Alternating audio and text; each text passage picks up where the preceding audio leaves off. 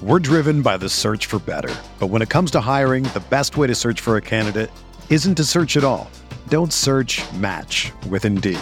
Indeed is your matching and hiring platform with over 350 million global monthly visitors, according to Indeed data, and a matching engine that helps you find quality candidates fast. Ditch the busy work. Use Indeed for scheduling, screening, and messaging so you can connect with candidates faster. Leveraging over 140 million qualifications and preferences every day, Indeed's matching engine is constantly learning from your preferences, so the more you use Indeed, the better it gets.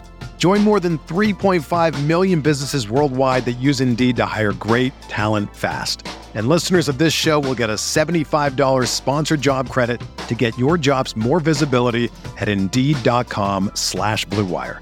Just go to Indeed.com/Blue Wire right now and support our show by saying that you heard about Indeed on this podcast. That's Indeed.com/Blue Wire.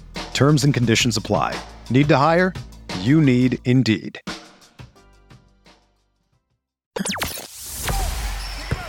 The hottest Knicks tape you'll find online. Knicks all day. We bleed blue and orange. This is Knicks Fan TV, your one-stop shop for the ultimate New York Knicks fan experience. News, rumors, debates, post-game live streams featuring live callers. Let's go Knicks, baby!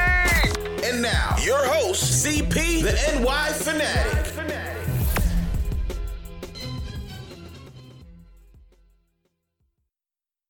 All right, welcome into Locked On Knicks. I am Alex Wolf, joined as always by Gavin Shaw, joined not as always by our very special guest today. We got CP from the wonderful YouTube channel, Knicks Fan TV.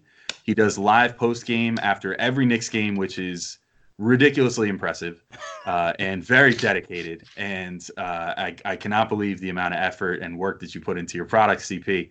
I admire it very much, and I've even been on it a bunch of times. So what is going on, man? How you doing? Alex, Gavin, I'm doing well. Let me say this. I thought I was going to get a little reprieve from Knicks basketball, after Summer League and all of that. But football season came and went like a cheap thrill. And so my Giants are just a mess right now. Hey, so it's Danny Jones time. The Daniel Jones era has started. And so, it just took the wind out of my sails, man. So it's back to basketball. I'm ready to go. Couple at least still training camp. Let's go. At least if it makes you feel any better, your quarterback doesn't have mono. So yet.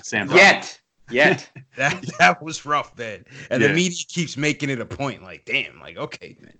Jeez. Yeah. Did you see the graphic Jets put out where it's like him like pointing and it's like out indefinitely, mononucleosis. Yeah. Yeah, I mean, it sucks. Whatever. That became like a whole punchline. I'm like, the Jets can't help themselves. It's the butt fumble all over again, man. I know. It's like the butt fumble, but it's like, I don't know. I don't even know how to describe it. It's like the make out madness or something. I don't know. You've been kissing too many girls. But anyway, CP, I wanted to just kind of lead off by just kind of talking about how you feel.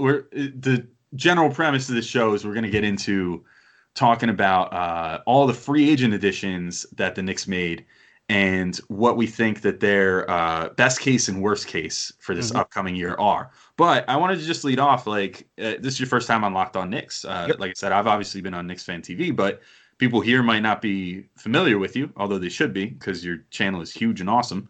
But I'm just kind of curious, what were some of your thoughts, just on this offseason? How did you feel about it? Did you feel like the sky was falling when things went how they did? Did you just kind of feel cool with it? Were you into how free agency went and everything?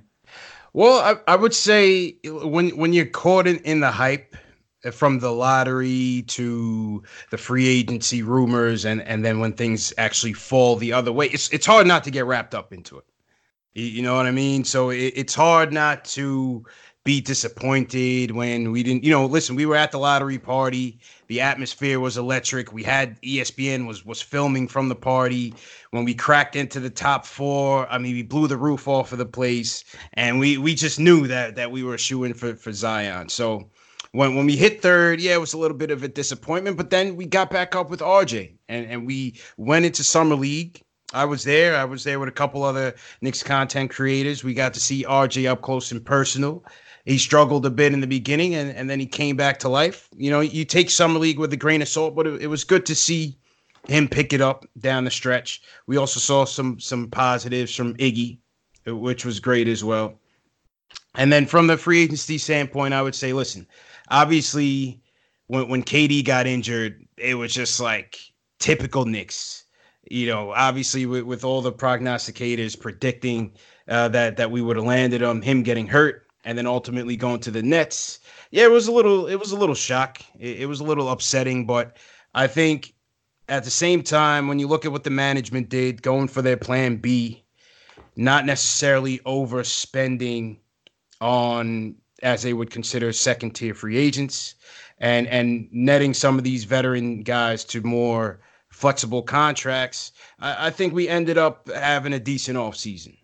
And I think that's the crucial point, that none of these guys outside of Julius Randle and even him not to a great degree are permanent or even really guaranteed to be back here next season. And I guess because of that, we can sort of take this entire podcast with a grain of salt, and we're just going to sort of go over the list and go over the best and worst case scenario for all the players the Knicks sign. But you can always say, you know, the worst case scenario is really you get rid of him after a year. So that's sort of the brilliance of what the Knicks did in rebounding for missing out on KD and Kyrie. But I guess without further ado, let's start off with Taj Gibson, CP. What did you think about that signing in particular? And I guess what do you think his ceiling is, and what do you think his floor is as a Knick? I like the Taj Gibson signing. He brings a much needed veteran presence, kind of like what DeAndre brought last season, kind of being the coach's eyes and ears out there on the court, getting the young guys together. I think he can help tremendously with Mitch. You know, help Mitch continue to be more disciplined in his reads and especially off ball on the defensive end. He's going to bring that rebounding to the fold and kind of just be that adult in the locker room. Obviously, from a price standpoint, the contract was a little pricey, but being flexible with the 1 year option, I didn't mind Taj as that acquisition. So what would you say, you know, what do you think is the best case scenario for him this year? And what do you think is the worst case scenario for him? I think best case is him in a backup role, providing that spark for the second unit on the boards, on the defensive end, on the glass, you know, manning the paint and you know, giving us maybe say 12 to 15 minutes a night. I think that would be ideal for Taj. Worst case scenario, I think, is if he's the starting center. I mean, that points to Mitch's durability, right? Which I think is still something that we're not too clear on. I mean, Mitch was kind of banged up at certain points last year with his frame. I'm just not sure. You just don't know how he's going to hold up over 82 games.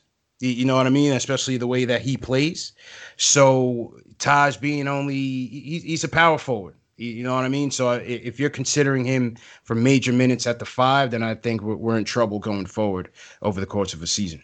Yeah, he's had such an interesting career, like a guy who came out of USC and he was already I think 24, 25 years old, and then was such a good fit on those Bulls teams. And it somehow, even though he's sort of anachronistic in how he plays, like you mentioned, he really is sort of a power forward, but doesn't shoot a whole lot of threes. Right. Kind of a banger, kind of a mid-range guy. I'm interested to see. I think you hit the nail on the head. To me, the downside with him is him playing too significant of a role, because I think the Knicks are clearly overpaying him, but as long as it's only for 1 year, that doesn't necessarily matter all that much. I guess it just, if Mitch consistently gets in foul trouble, this was something we talked about, Tom Piccolo, if Mitch just can't physically hold up to bigger minutes, that kind of concerns me. Alex, I'm interested, because I don't think we ever really went deep on Taj. What are your thoughts on him? Yeah, I'm kind of thinking kind of along the same lines of what you guys said. I would almost go one step further from what CP said and say that barring any injuries, I don't want Taj to really be getting much of any minutes, which seems kind of wild for a guy that you're paying $10 million for the year. But I think that realistically, the Knicks probably look at him as an insurance policy. Right. Gavin, you kind of alluded, he has an interesting career arc. He actually, if you look at his numbers, and it's the same, we'll get to him in a second, but Wayne Ellington, you can make the same Parallel to almost that these guys are sort of peaked strangely in their 30s. They're both in their 30s now, and they're putting up some of their best numbers the last couple of years. But I would preferably, considering you spent all the money you did on Julius Randle, Marcus Morris, and Bobby Portis, plus you already have Mitchell Robinson there, I don't really want Gibson playing. Yeah.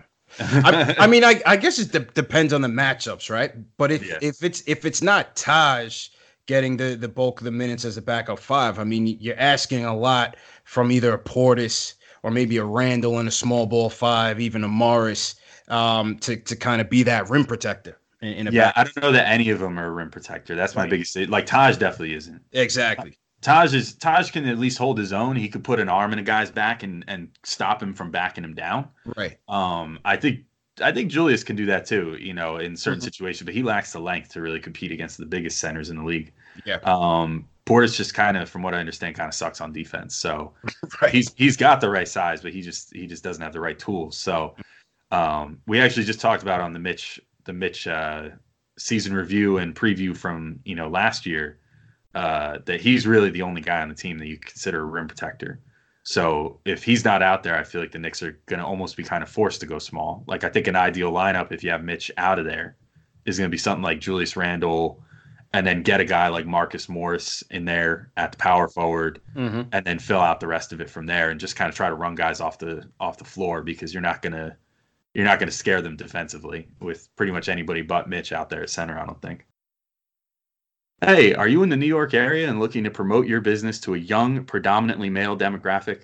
Then Locked On Knicks is the podcast for you. 80% of our listeners fall between the ages of 18 and 44, and 98% of those listeners are male. As the top Knicks podcast on the market, we offer a unique opportunity to engage with basketball fans in the city.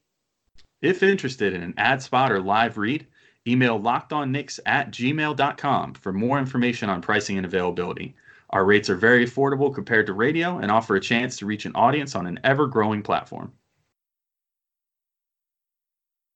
I kind of want to do actually just both of them together, Wayne Ellington and Reggie Bullock, because I feel like they kind of come in as a group, and Bullock of the two was maybe expected to be the more significant contributor, and obviously he's dealing with, I think, a knee injury, unless my memory's totally off on that. Was it his neck or his back? I think it was a cervical disc. Sure. A cervical disc in his neck. Yeah, okay, so it was pretty ugly sounding. So suffice to say, not going to, I think, expected to miss at least the first month and a half of the season or so, maybe more. And I was just wondering, how you think that rotation sorts out with those two, particularly when you take into account Damian Dotson, Alonzo Trier, RJ Barrett, maybe playing some minutes as the two guards, some possible 2-point guard lineups out there. And I guess you could argue both. Particularly Bullock can certainly play the three a little, but I'm curious to see how the Knicks go about putting in a designated shooter versus someone like Alonzo Trier, who's more multifaceted, or Damian Dotson, who might even be a little bit more multifaceted, but guys who need the ball a little bit more. Listen, man, the wing battle, the twos and the threes I'm so intrigued to see how this plays out during camp and into the preseason and so on. Fizz has the toughest job in the NBA. I said that on a most recent show that we did with Terry from the Terry and Trey show. Fizz has to figure out how to balance building around the youth, whether it's making sure RJ gets his minutes, or a guy like even an ISO who had an outstanding rookie year getting his minutes, and also win now, right? If we look at it, we were one of the worst three-point shooting teams in the league. We already know that. That's our one of our Achilles heels, one of many. We haven't been able to improve on that since Knicks tape. Knicks tape was really the best that we've been in terms of beyond the arc when Steve Novak was doing the discount double check, man.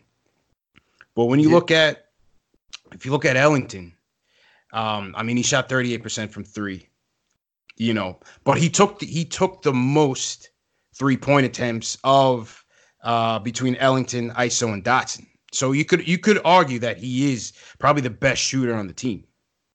So it's going to be interesting in terms of how Fizdale kind of allocates those minutes, because you can argue that even in the starting lineup, a guy like Ellington might give you a bit better balance than starting RJ right away.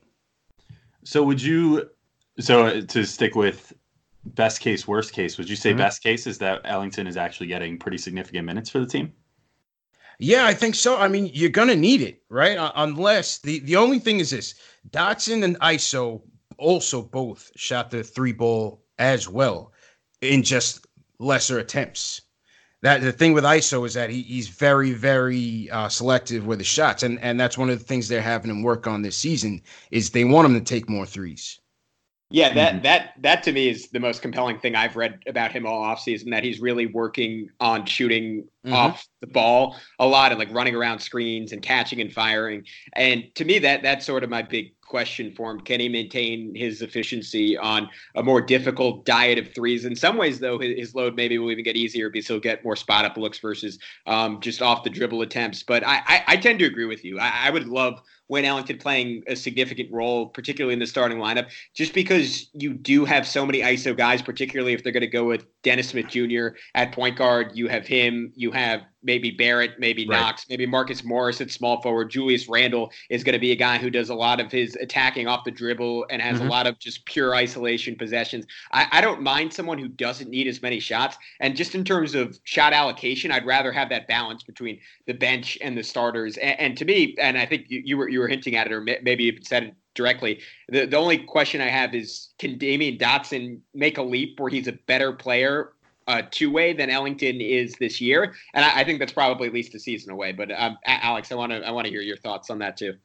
Yeah, I'm intrigued by what you guys said. You know what I mean? Because I agree that, like, particularly his volume on threes is really staggering. I mean, last year he for the latter half of the season when he was with Detroit, he shot 37% on almost 8 attempts per game from three. Right. I mean, that's insane. Those are like really, really good numbers and really good volume. And that's exactly what they're trying to get out of guys like Dotson and Trier now. I guess like my best case scenario for Ellington would be I want him to be playing spot minutes. I don't want him to be like a starter necessarily, because to me, if he's a starter, that means that Dotson, Trier, and Frank Ntilikina coming off this FIBA World Cup couldn't prove anything in training camp. Because I think Fizdale is going to go in with the mentality this year of, look, we have all these vets and I want them to push the kids, but we're still a young team. That's still what we're going for.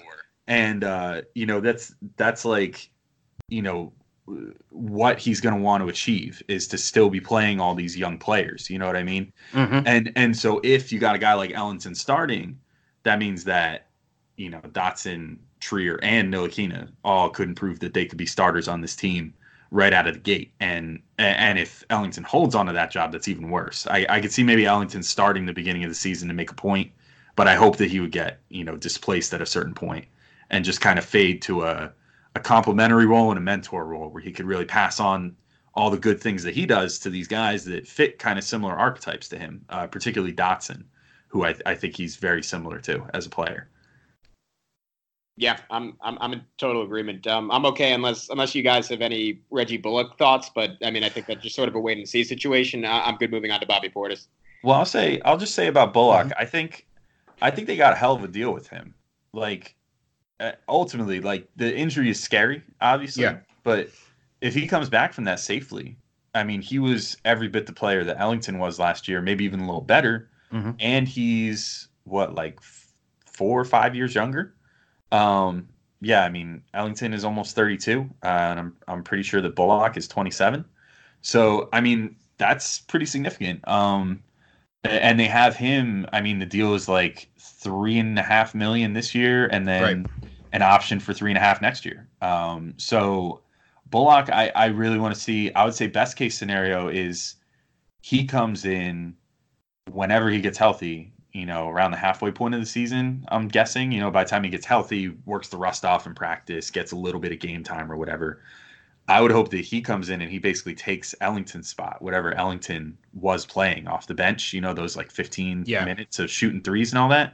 He comes in and proves that he's the better player, because the Knicks could keep him for so much cheaper going into next year, and he could legitimately be a guy that you hold on to that second-year option for, rather than most of the guys that I see either potentially getting traded or just potentially let go at the end of the year.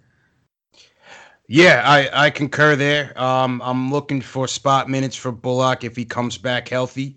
His best season, he shot 45% from beyond the arc, right? That was 2 years ago. So, I mean, like I said, we finished third worst in 3-point shooting percentage, fifth worst in attempts. I mean, we got to let it fly. And I think between Bullock and Ellington, they can come in and, give you a couple minutes. Like you said, Al, nothing major. Obviously, we don't want to stymie the growth of the young players, but if they can come in and provide that spark from beyond the arc, I think that's what you're looking for. And, maybe one of these guys are tradable pieces by the deadline. I think that would be ideal. Best case scenario. This is a total aside, but can I drop a great Reggie Bullock story on you guys? Because I don't know when the next time we're going to talk about him is. All right, so like 4 years ago, he ended up on the Suns, and I was covering Suns practices at that point, and only like 2 or 3 reporters would show up to Suns practices. And I was like, oh, I'll write a story on him. So like I got him like aside, like it was the only time I've ever done this in my life. It was really cool. Like talked to him for like 20-30 minutes, like wrote the story, and then that night I go to the local downtown Phoenix Chipotle, which is really sort of the hub of culture in Phoenix. It's a big spot, a lot of people there. It's only about 2 blocks away from the arena where the Suns play, and I go get my food. I'm like walking outside, and my friends come up to me and they were like, "Yo, why'd you just ignore Reggie Bullock?" And I was like, "What are you talking about?"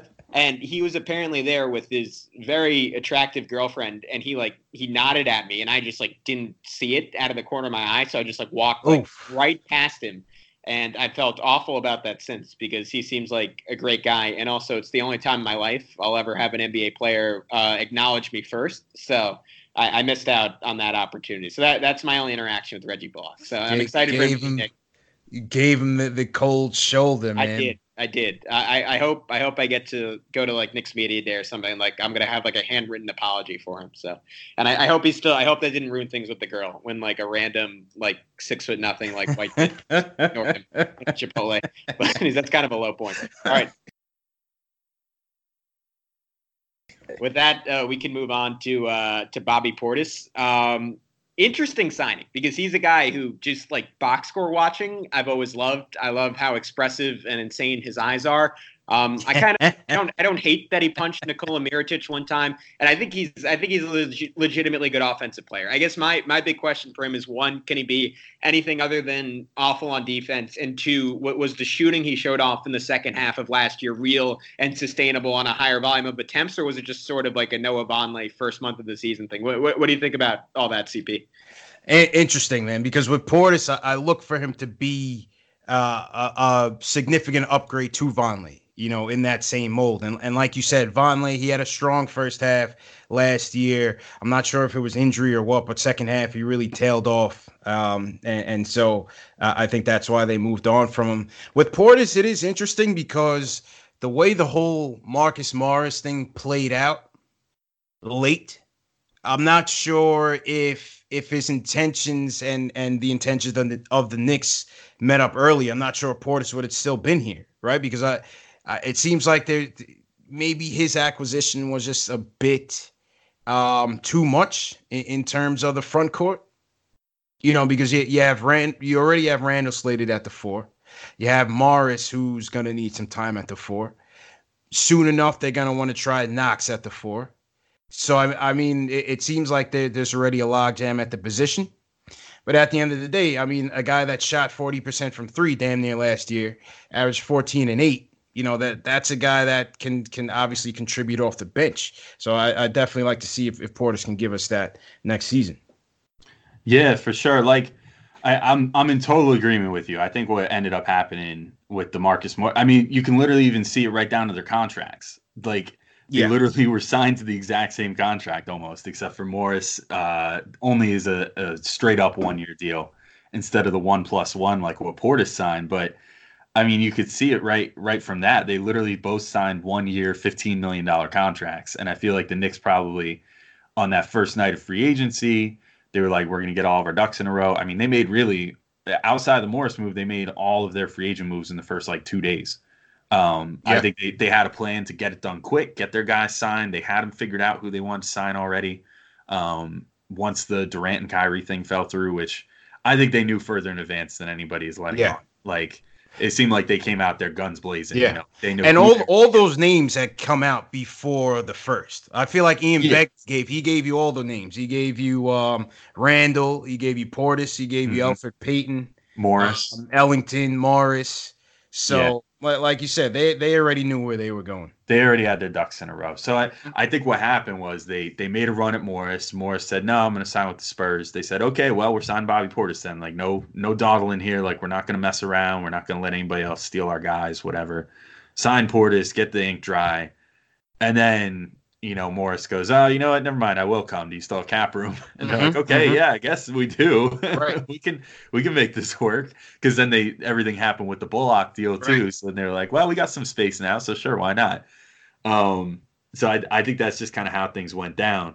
That said, though, yeah, I'm with you. I don't know necessarily that I think Portis is going to fall into the same sort of trap that that Vonleh did, because I will say, like, Portis got better as the year went on last year. Granted, he switched teams at a certain point, but he was shooting 38% in the first half of the year with the Bulls for whatever playing time he did get. He only played in 22 games.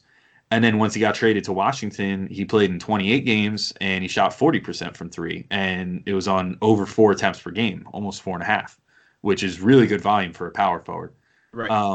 I worry a little bit that he's got too quick of a trigger, with that being said. But, I think he's shown that he can have some consistency in his 3-point shot. Now, I just looked this up because I was curious, because I think he's going to play a lot of backup 5. I don't necessarily think he's got the chops to play backup 5. And, I already mentioned there's no other real rim protector on this team other than Mitchell Robinson. That's my concern, man. That's why I go with Taj for right now, but I hear you. But that said, he did, once he went to Washington last year, in those last 28 games, the Wizards were 4.2 points better in net rating with him out there than without him out there. So, because they went from being with him out there, they were a plus 0.5, and without him out there, they were a minus 3.7. So it's a 4.2 point swing that he influenced there. So I don't know. I'd be lying if I said I watched enough tape to say that he's for sure going to be a decent enough two-way guy. But I'm hoping that maybe he can at least hold his own well enough at the 5 spot, which requires more just being bulky and rebounding than it does being laterally quick, like if he was playing at the nominal 4, maybe it could actually help him a little bit and could make him a pretty valuable piece for the Knicks as that backup 5. Yeah, I guess my only concern with that is that he was just I think Tom talked about it last. He was such a disaster as a rim protector. Like, that would be it. But I don't know. I've gotten to the point where, like, you almost have to, like, wipe defense off the board, just because the Knicks, like, unless they're really committed to playing Frank and Mitch, like, big minutes together, like, I can't imagine a scenario where they're even decent defensively. I guess my big thing with him is, like, can he get to a point where, like, he improves defensively enough, or you just don't care about that enough? Like can you play like him and Julius Randle together, or all of it, and it's going to be separate because of, like, overlapping skill sets and how bad they both are in defense? Yeah, I mean, I to your guys' points, I think you're asking a lot from a lot of guys to overachieve on the defensive end.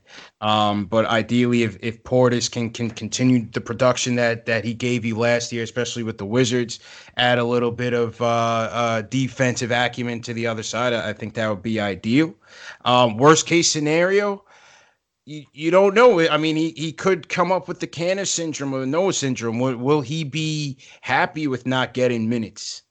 Who's the guy that's going to sulk that he's not getting minutes? I don't think it's going to be kumbaya for all these guys. Hopefully these guys buy in the beginning, but I think that's my worst case scenario with Portis is that he becomes disenfranchised or disenchanted with the minutes and starts leaking stuff out and eventually they move on from him. Yeah, no, that's a very real worry, honestly. Out of all the guys they brought in this offseason, like, Randle, you for sure don't have to worry about because they paid him and he's talented enough that he's, a cornerstone now of what the Knicks have going on right now. So he's not going to have to ever worry about minutes or anything like that. He's never going to be frustrated like that. And then everybody else, though, I mean, out of all the other guys, I think Portis is the most volatile. Right. He's the guy that's got the rep for being kind of hot-headed.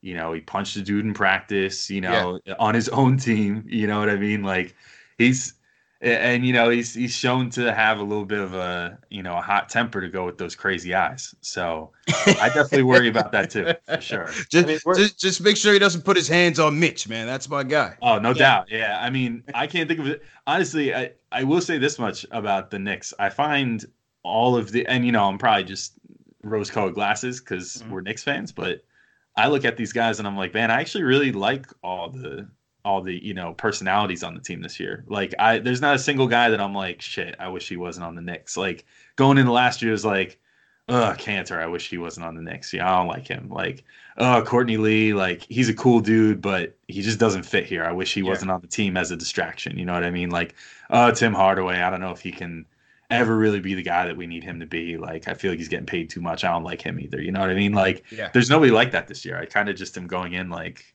I want to be pleasantly surprised by everybody. Yeah, I don't know. I think this exercise was designed for Bobby Portis because I've been sort of racking my brain. We haven't talked about his upside this whole segment, and I think there's like a reason for that. Like, what represents success for Bobby Portis next year? Like, is it sort of like the big man version of Alonzo Trier where he just comes in for like 15 minutes, scores 10 points, grabs 5 rebounds, and you're like, all right, good job, Bobby. You kept it even. Like, I think because his skill set and like in so many ways, he's just sort of a poor man's Randall. I don't know where there's really room for him to succeed in a big way. And I guess and in some ways, I think the best case scenario for him is almost getting like an early second round pick for him if another team like likes him and wants to take a shot on him. I would say my super simple best case, worst case for him. Best case, he proves to be a serviceable backup 5 behind Mitchell Robinson, or the closest thing that they have on the roster to a serviceable backup 5. Because really, like, someone's gonna have to move down a position. It's either gonna have to be probably him or Taj, and then Julius in spot minutes. But he's the most likely candidate. So best case is he proves that he could do that. He could play 20 minutes a game, backup center behind Mitch, get some buckets, get some rebounds, not be such a sieve on defense that it completely sinks the team. And then worst case scenario would be, to me, just he can't do that. And then he's sponging up those minutes at 4, and then maybe he gets benched, like CP was saying, and then, tempers flare because he's tired of playing behind Marcus Morris, who's also kind of a heated personality. Things like that. I wouldn't want to see stuff like that happening. I don't want to. Biggest thing I don't want to see this year is a fractured locker room because I despise that crap. Like I despise all the locker room drama, and it feels like it always follows the Knicks, whether it's Cantor or there's. I'm trying to think Courtney Lee even did it once for as much of a professional he was. In general, he did it before, complaining about playing time and this, that, the other. Tired of that crap, man. Like, I just want everybody to finally buy in and be okay with what they're assigned. All right, and that's all for today. We've gone a little long with CP here and took a little more time than we thought we were going to take, but that's a good thing. It's a good thing for you guys. But we're going to split it into 2 parts. So we will be back tomorrow finishing up this discussion with CP from Knicks Fan TV. So until then, have a nice day, and we will talk to you tomorrow. Peace out.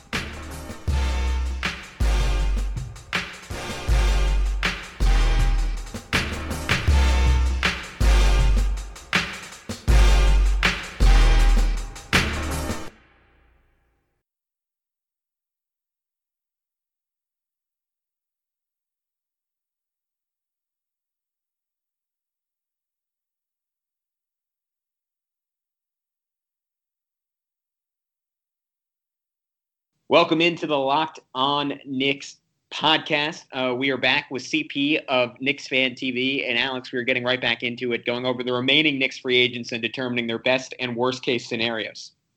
Yeah, and that includes checking in on Elfrid Payton and whether best case scenario for him is actually playing less. Marcus Morris, whether the best case scenario for him is not being on the Knicks by the end of the year. And Julius Randle, and whether his best case scenario is all-star or bust. And all that and more is coming up next on Locked On Knicks.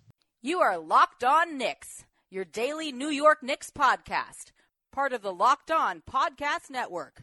Your team every day. Knox foul from behind. Count it and 1. As Fizdale pumps his fist. Ntilikina. What he does is contagious. Oh, Robinson with a catch and slam. Across the lane. to Trier. Trier drives. It becomes infectious.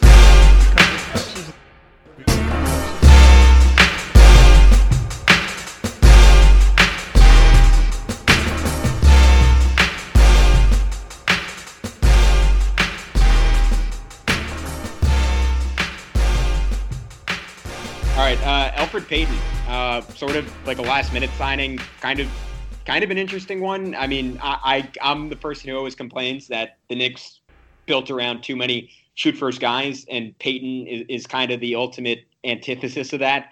My worry with him is that, like, the other component I would look for there is a really good shooter, and he is not that guy. CP, I guess, especially after Frank's performance in FIBA, how do you think the point guard position sorts itself out, and I guess like Payton's floor and ceiling like fit into that conversation? It's another dogfight, another critical position battle that I'm looking forward to seeing how it plays out. I thought Payton, like Portis, was another move in terms of excess. I wasn't necessarily a fan of the pickup because I just feel like we need to, and I'm not gonna make this a Frank Ntilikina telethon, but I just feel like we need to know where we stand with this kid, right? First and foremost, before anything else. And they continue to pile on point guard after point guard, you know, whether it was Moutier, Jarrett Jack, who came in and he was supposed to be the veteran leader. He ends up getting more minutes than Frank. It's Moutier, it's Trey Burke, who storms all the way up from Westchester, right? It's Dennis Smith Jr., and now you have Payton. So, you know, I didn't like the move. Again, I think it further, you know, puts Frank on the back burner. But, you know, the competition could be good for Frank. From a Payton standpoint, obviously, you like the fact that he can run an offense. You know that. I think he's been proven to do that from a supporting cast role. We know that that's a guy that Perry has coveted from last season before they got in on Moutier. He did want Payton. They have the relationship from Orlando. I think best case scenario, and Alex, you and I were talking about it earlier. I think best case scenario is him to be the backup point guard to DSJ. I think if this team wants to have anything of a remotely successful season, not saying playoffs or anything, but just a season that you can hang your hat on, I think DSJ has to be the one that takes that leap and helps to be a leader on this team along with Randall. And I think if Payton beats him out in camp, I don't necessarily see that as a good sign, especially from the point guard position. Yeah. You know, you alluded. We were talking about this on Twitter earlier. Like, actually, the worst case scenario for me for Elfrid Payton is that he wins the starting job, because that's one position where I feel like, you know, with DSJ, a lot of people believe that DSJ is a guy that can potentially make a leap this year if he can, you know, fix up his jumper and, you know, get fully integrated with this team finally, you know, like get comfortable and everything. He showed some real flashes after he got here last year. So you would hope that with a camp and a whole summer to work on stuff and all that, you know, he would be ready to rock and ready to take that starting job. So I think my best case with Payton is that he would prove that he could play backup point guard well enough, like to the point where some team that's desperate for like either a really good backup or even a starter, you know, that has someone go down with injury or something, trades for him and says, like, you know what, this is a guy that can start for us. He can play defense. He can, you know, score a little bit. Mostly he can pass. You know, that's exactly what we need right now. You know, let's say it's I don't know, try to like the Jazz or something like that. You know what I mean? Let's say, God forbid, you know, Conley goes down and Emmanuel Moutier is not cutting it out there. Maybe they call up the Knicks and say, you know, hey, we want Elfrid Payton. And then, you know, maybe like because Utah is going to be a playoff team, the Knicks could snake a late first round pick or something for Payton in that scenario, especially because he has that second year option. So that would be my ideal for Payton. It's nothing against the guy. I feel a lot better about the incumbent options that were here before than I do about the prospect of him coming in and sort of taking the reins of everything. Yeah, I'm in total agreement. I mean, like the super best case is that he figures out how to shoot, because I mean, if he was like a plus shooter, he would be shooting is abysmal. Yeah, no, it's awful. That's the thing. He would be like a top 12 point guard in the NBA. The issue with that is like, along with Ricky Rubio, like he's like one of the worst shooters at the position ever in like the modern era of basketball, and that's a big issue when you want to be an NBA player. So I think just any scenario, obviously I don't want him to get hurt, but that like clears room for Frank and DSJ and like allows the Knicks.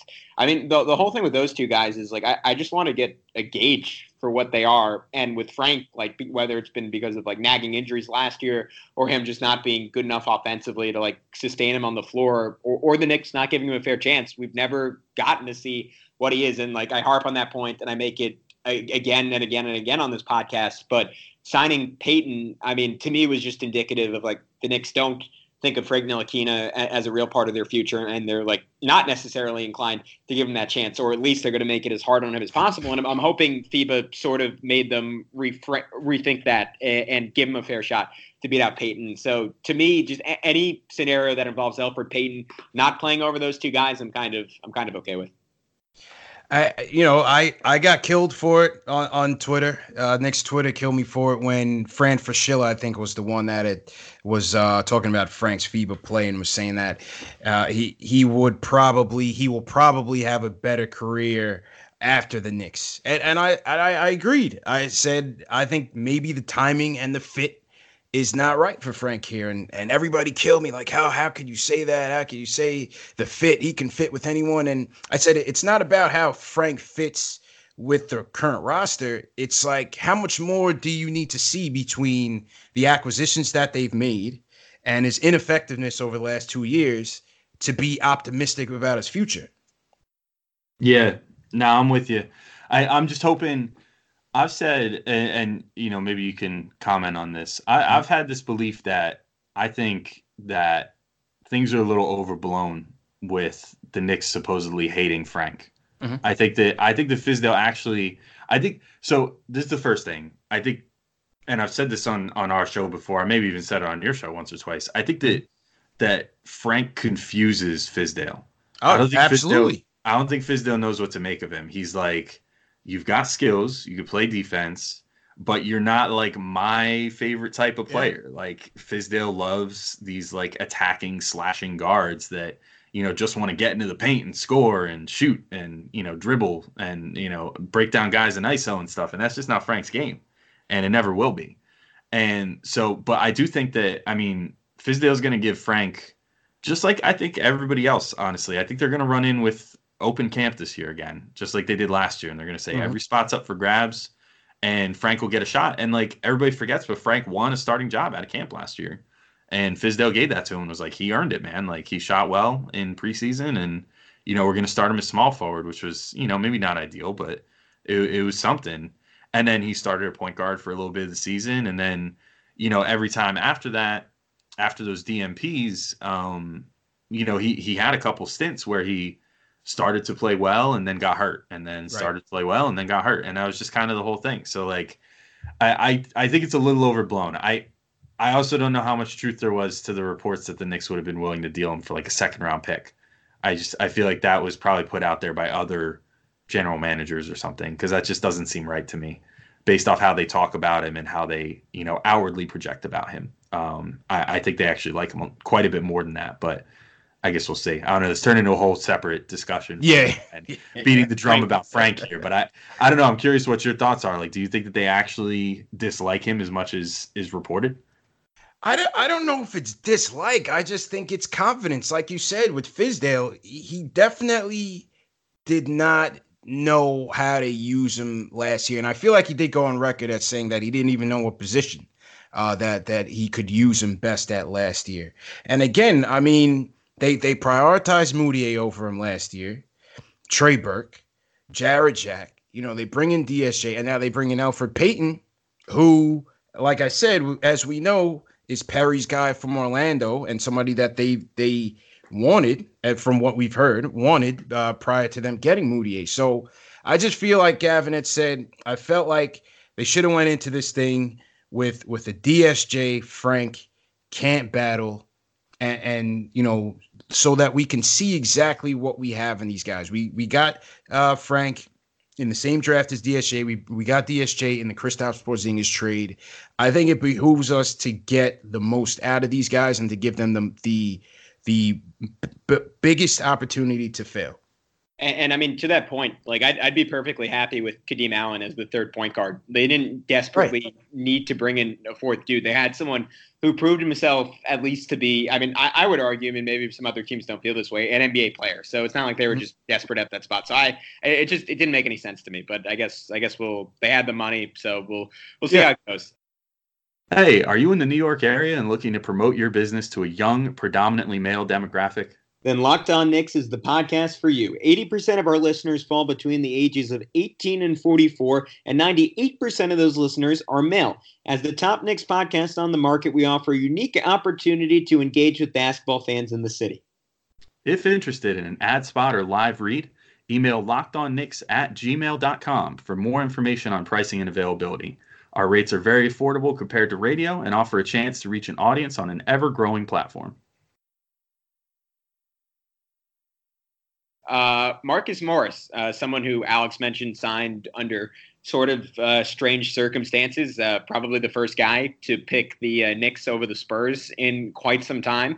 Obviously, a little bit more money on the table. And I said it when they signed him. I think you can make an argument he's the best player on the Knicks from day one. I mean, I'd certainly make a case for Mitchell Robinson, maybe even Julius Randle and Alonzo Trier. I know some people would argue over him, but I think as far as two-way impact, like there is, let's put it like this. There isn't a guy on this team who's better at offense and defense than Marcus Morris. And I think that makes him valuable. And I think that means he has a very distinct and clear role on this team. I've seen some people mention that Knox could start ahead of him. I'd be shocked if at the beginning of the season, Knox is starting ahead of him. But CP, how do you think he fits into this mix? And do you think he bumps off some of the other sign the Knicks had? Do you think he limits the minutes of guys like Knox and RJ right off the bat? And I guess just sort of what's his role on this Knicks team?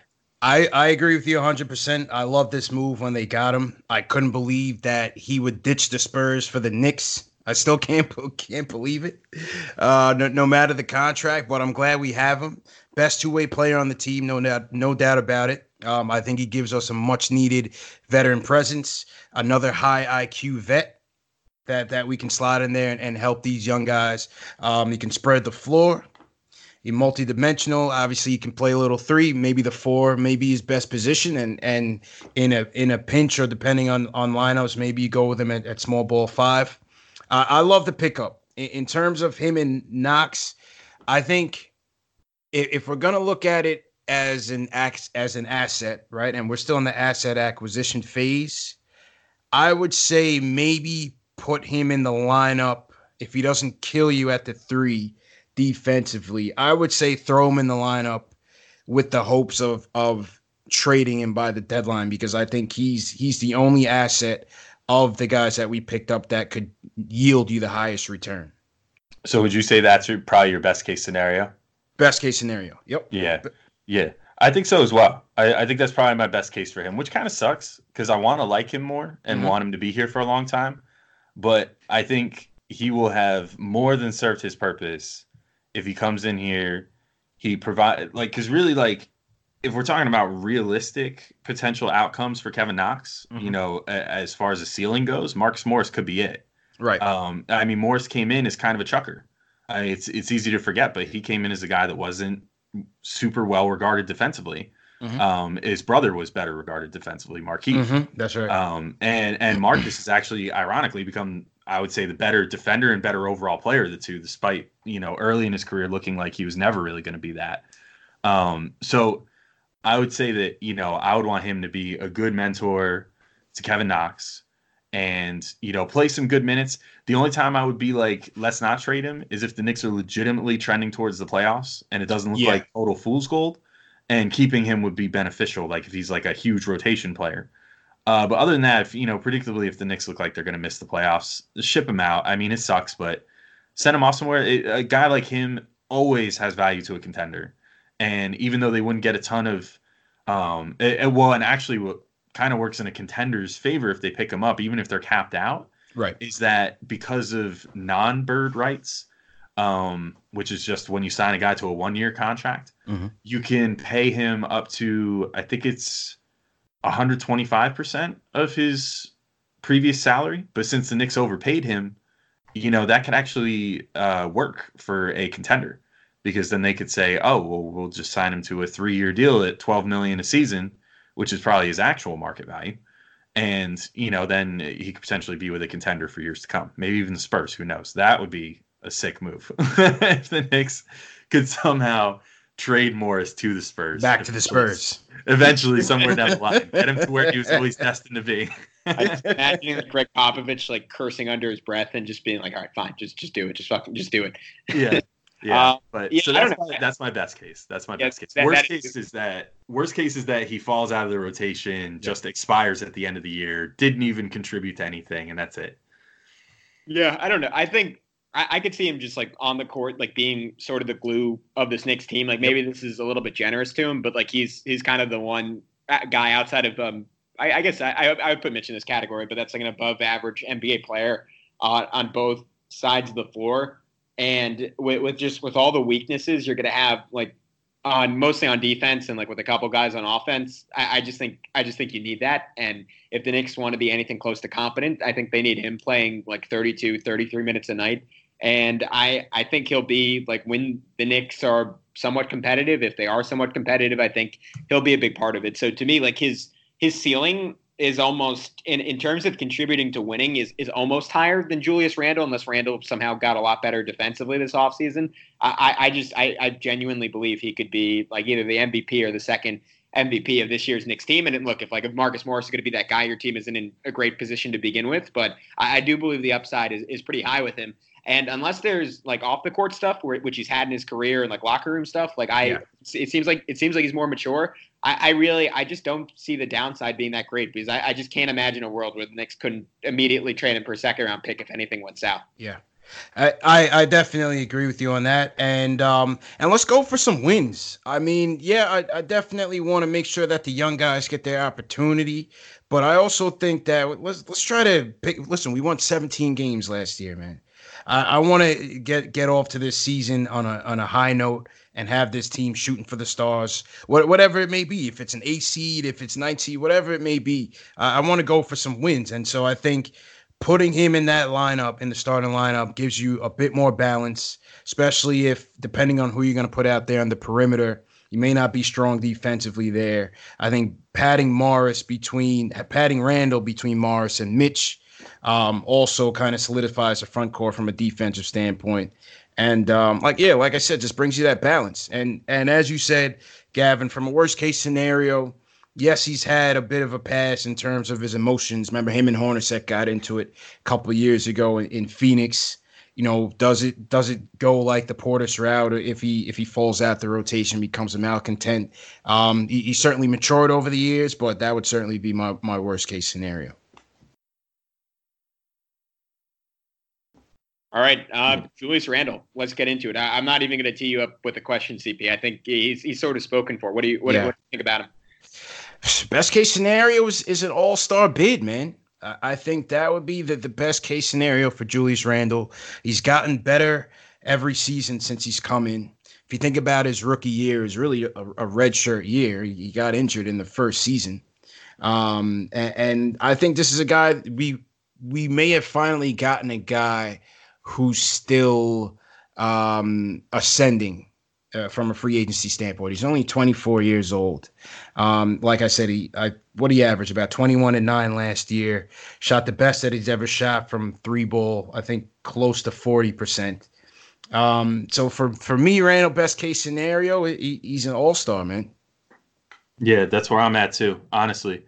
I want to see him, like if we're doing this like Mamba Challenge style, like I want to see him be like a 23-10 player this year, something like that. Maybe even more than that. I want to see him average 10 boards a game though, for the second time in his career. He did do that his second year in the league. Well, technically his first year in the league, because he only played 14 minutes that first year, right? Before like breaking his leg. But I want to see him do that again. I would really like to see him again keep at least plateau his 3-point shooting. Yeah. But I also want to see him try to average a career high in assists this year. You know, if he could do all those things and make an all-star bid, that's best case scenario for me. Worst case scenario is he regresses. That would be the worst possible thing. If he regresses, if the burden is too much for him, kind of being, because they're going to lean on him. They're going to lean on him a lot as their number one scoring option, their number one option on offense, period, and they're going to want him to facilitate some and do all kinds of things. He's going to be like a very, very supersized version of remember when they were kind of letting Vonleh bring the ball up the court last year, and initiate and do stuff like that.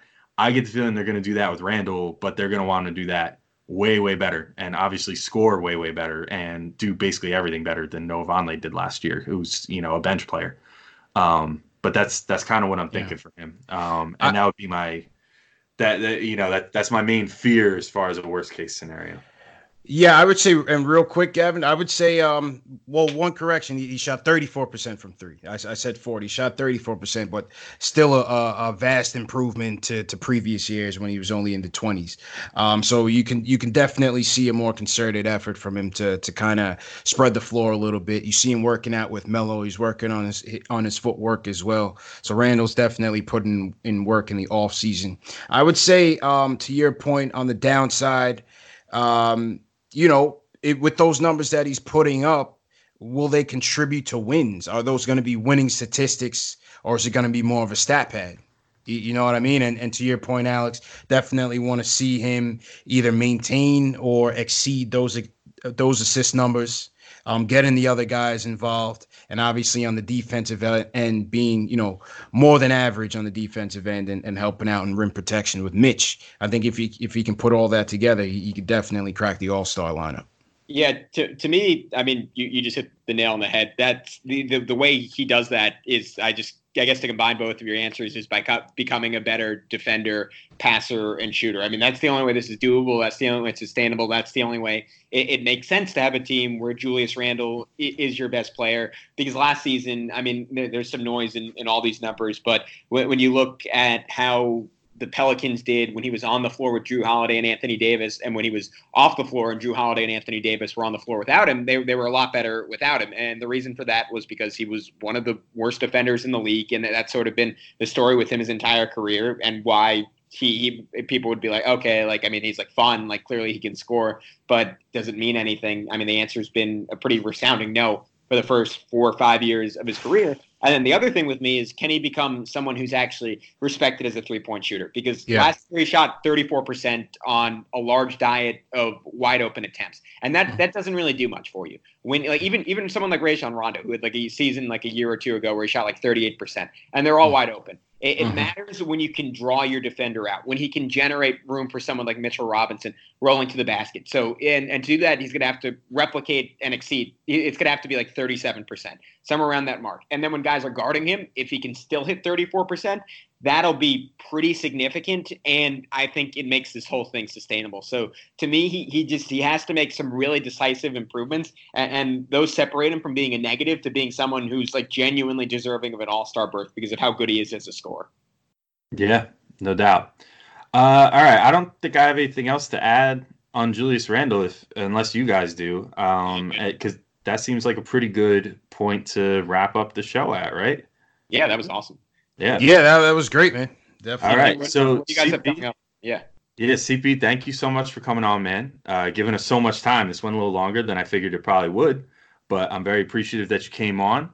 Why don't you tell everybody again a little bit about Knicks Fan TV, what you got going on, about everything for this upcoming season, where to find you on social media, all that good stuff. Yeah, absolutely, man. And thanks again for having me, fellas. Alex, you and I have gone back a lot this year. We definitely worked together, and you were the co-host of the Sunday night post-game show, man. That was a great time, man. So hopefully you can come back on, and Gavin can come back on, and it's youtube.com/KnicksFanTV. It's the home of the diehard Knicks fan, where we talk about Knicks news, Knicks rumors, and post-game live analysis featuring live callers from the fans. It's been going very well over the last year and a half or so. The support support's been tremendous. And you know, it's just a platform for the fans to have their say, for the fans to weigh in and have their opinion on the team. It's been an emotional off season, but it's been a wild ride, and I think the engagement has been fairly the same. You know, I was curious to see how things would change if we didn't get KD or we didn't get Zion, but things have been ratcheting up, and I think the fan base is encouraged by the pieces that we have. It's taken us 20 years to finally start to rebuild this thing properly, and I think there is enthusiasm and interest in seeing how this team kind of rallies around the young guys. And so, again, you know, the platform has been doing well as a result, and we hope to see more people on the post-game shows. We'll be getting started again in a week or so with the post-game live stream, so we hope all the fans will come out and participate. Well, so as a testimonial from someone who's been on there and also just watched along, first off, you got to wait for your Locked On Knicks usually till the next morning. You got to wait for your posting and toasting recap till the next morning or late at night, whatever. What's dope about your show is that it's immediate. So yeah, if anybody's listening to us here and like you want, you know, a fix on game nights, check out Knicks Fan TV, call in, text in, you know, whatever you want to do. You're good about always giving everybody shout outs and stuff as well. So, and I will definitely try to come on at least a number of times this year, although my Locked On Knicks commitments usually make that a little more difficult these days, but I'm definitely going to come on to Knicks Fan TV as well. CP, again, thank you so much for coming on and for taking the time to speak with us, and hopefully we'll have you on here again sometime throughout the season as well. Fellas, thanks again. Let's go Knicks, baby. Let's go. Whether you're a world-class athlete or a podcaster like me, we all understand the importance of mental and physical well-being and proper recovery for top-notch performance. That's why I'm excited that Unified Healing is sponsoring this podcast. Unified Healing is a new and super innovative global network of wellness centers powered by Energy Enhancement System, or EE System. If you haven't heard of the EE System, you'll want to listen up. This technology promotes wellness, deep relaxation, purification, and rejuvenation. At hundreds of locations across the globe, access to a center is easy and affordable. Interested in experiencing the EE System technology for yourself? Go to unifiedhealing.com/bluewire to learn more and find a center near you.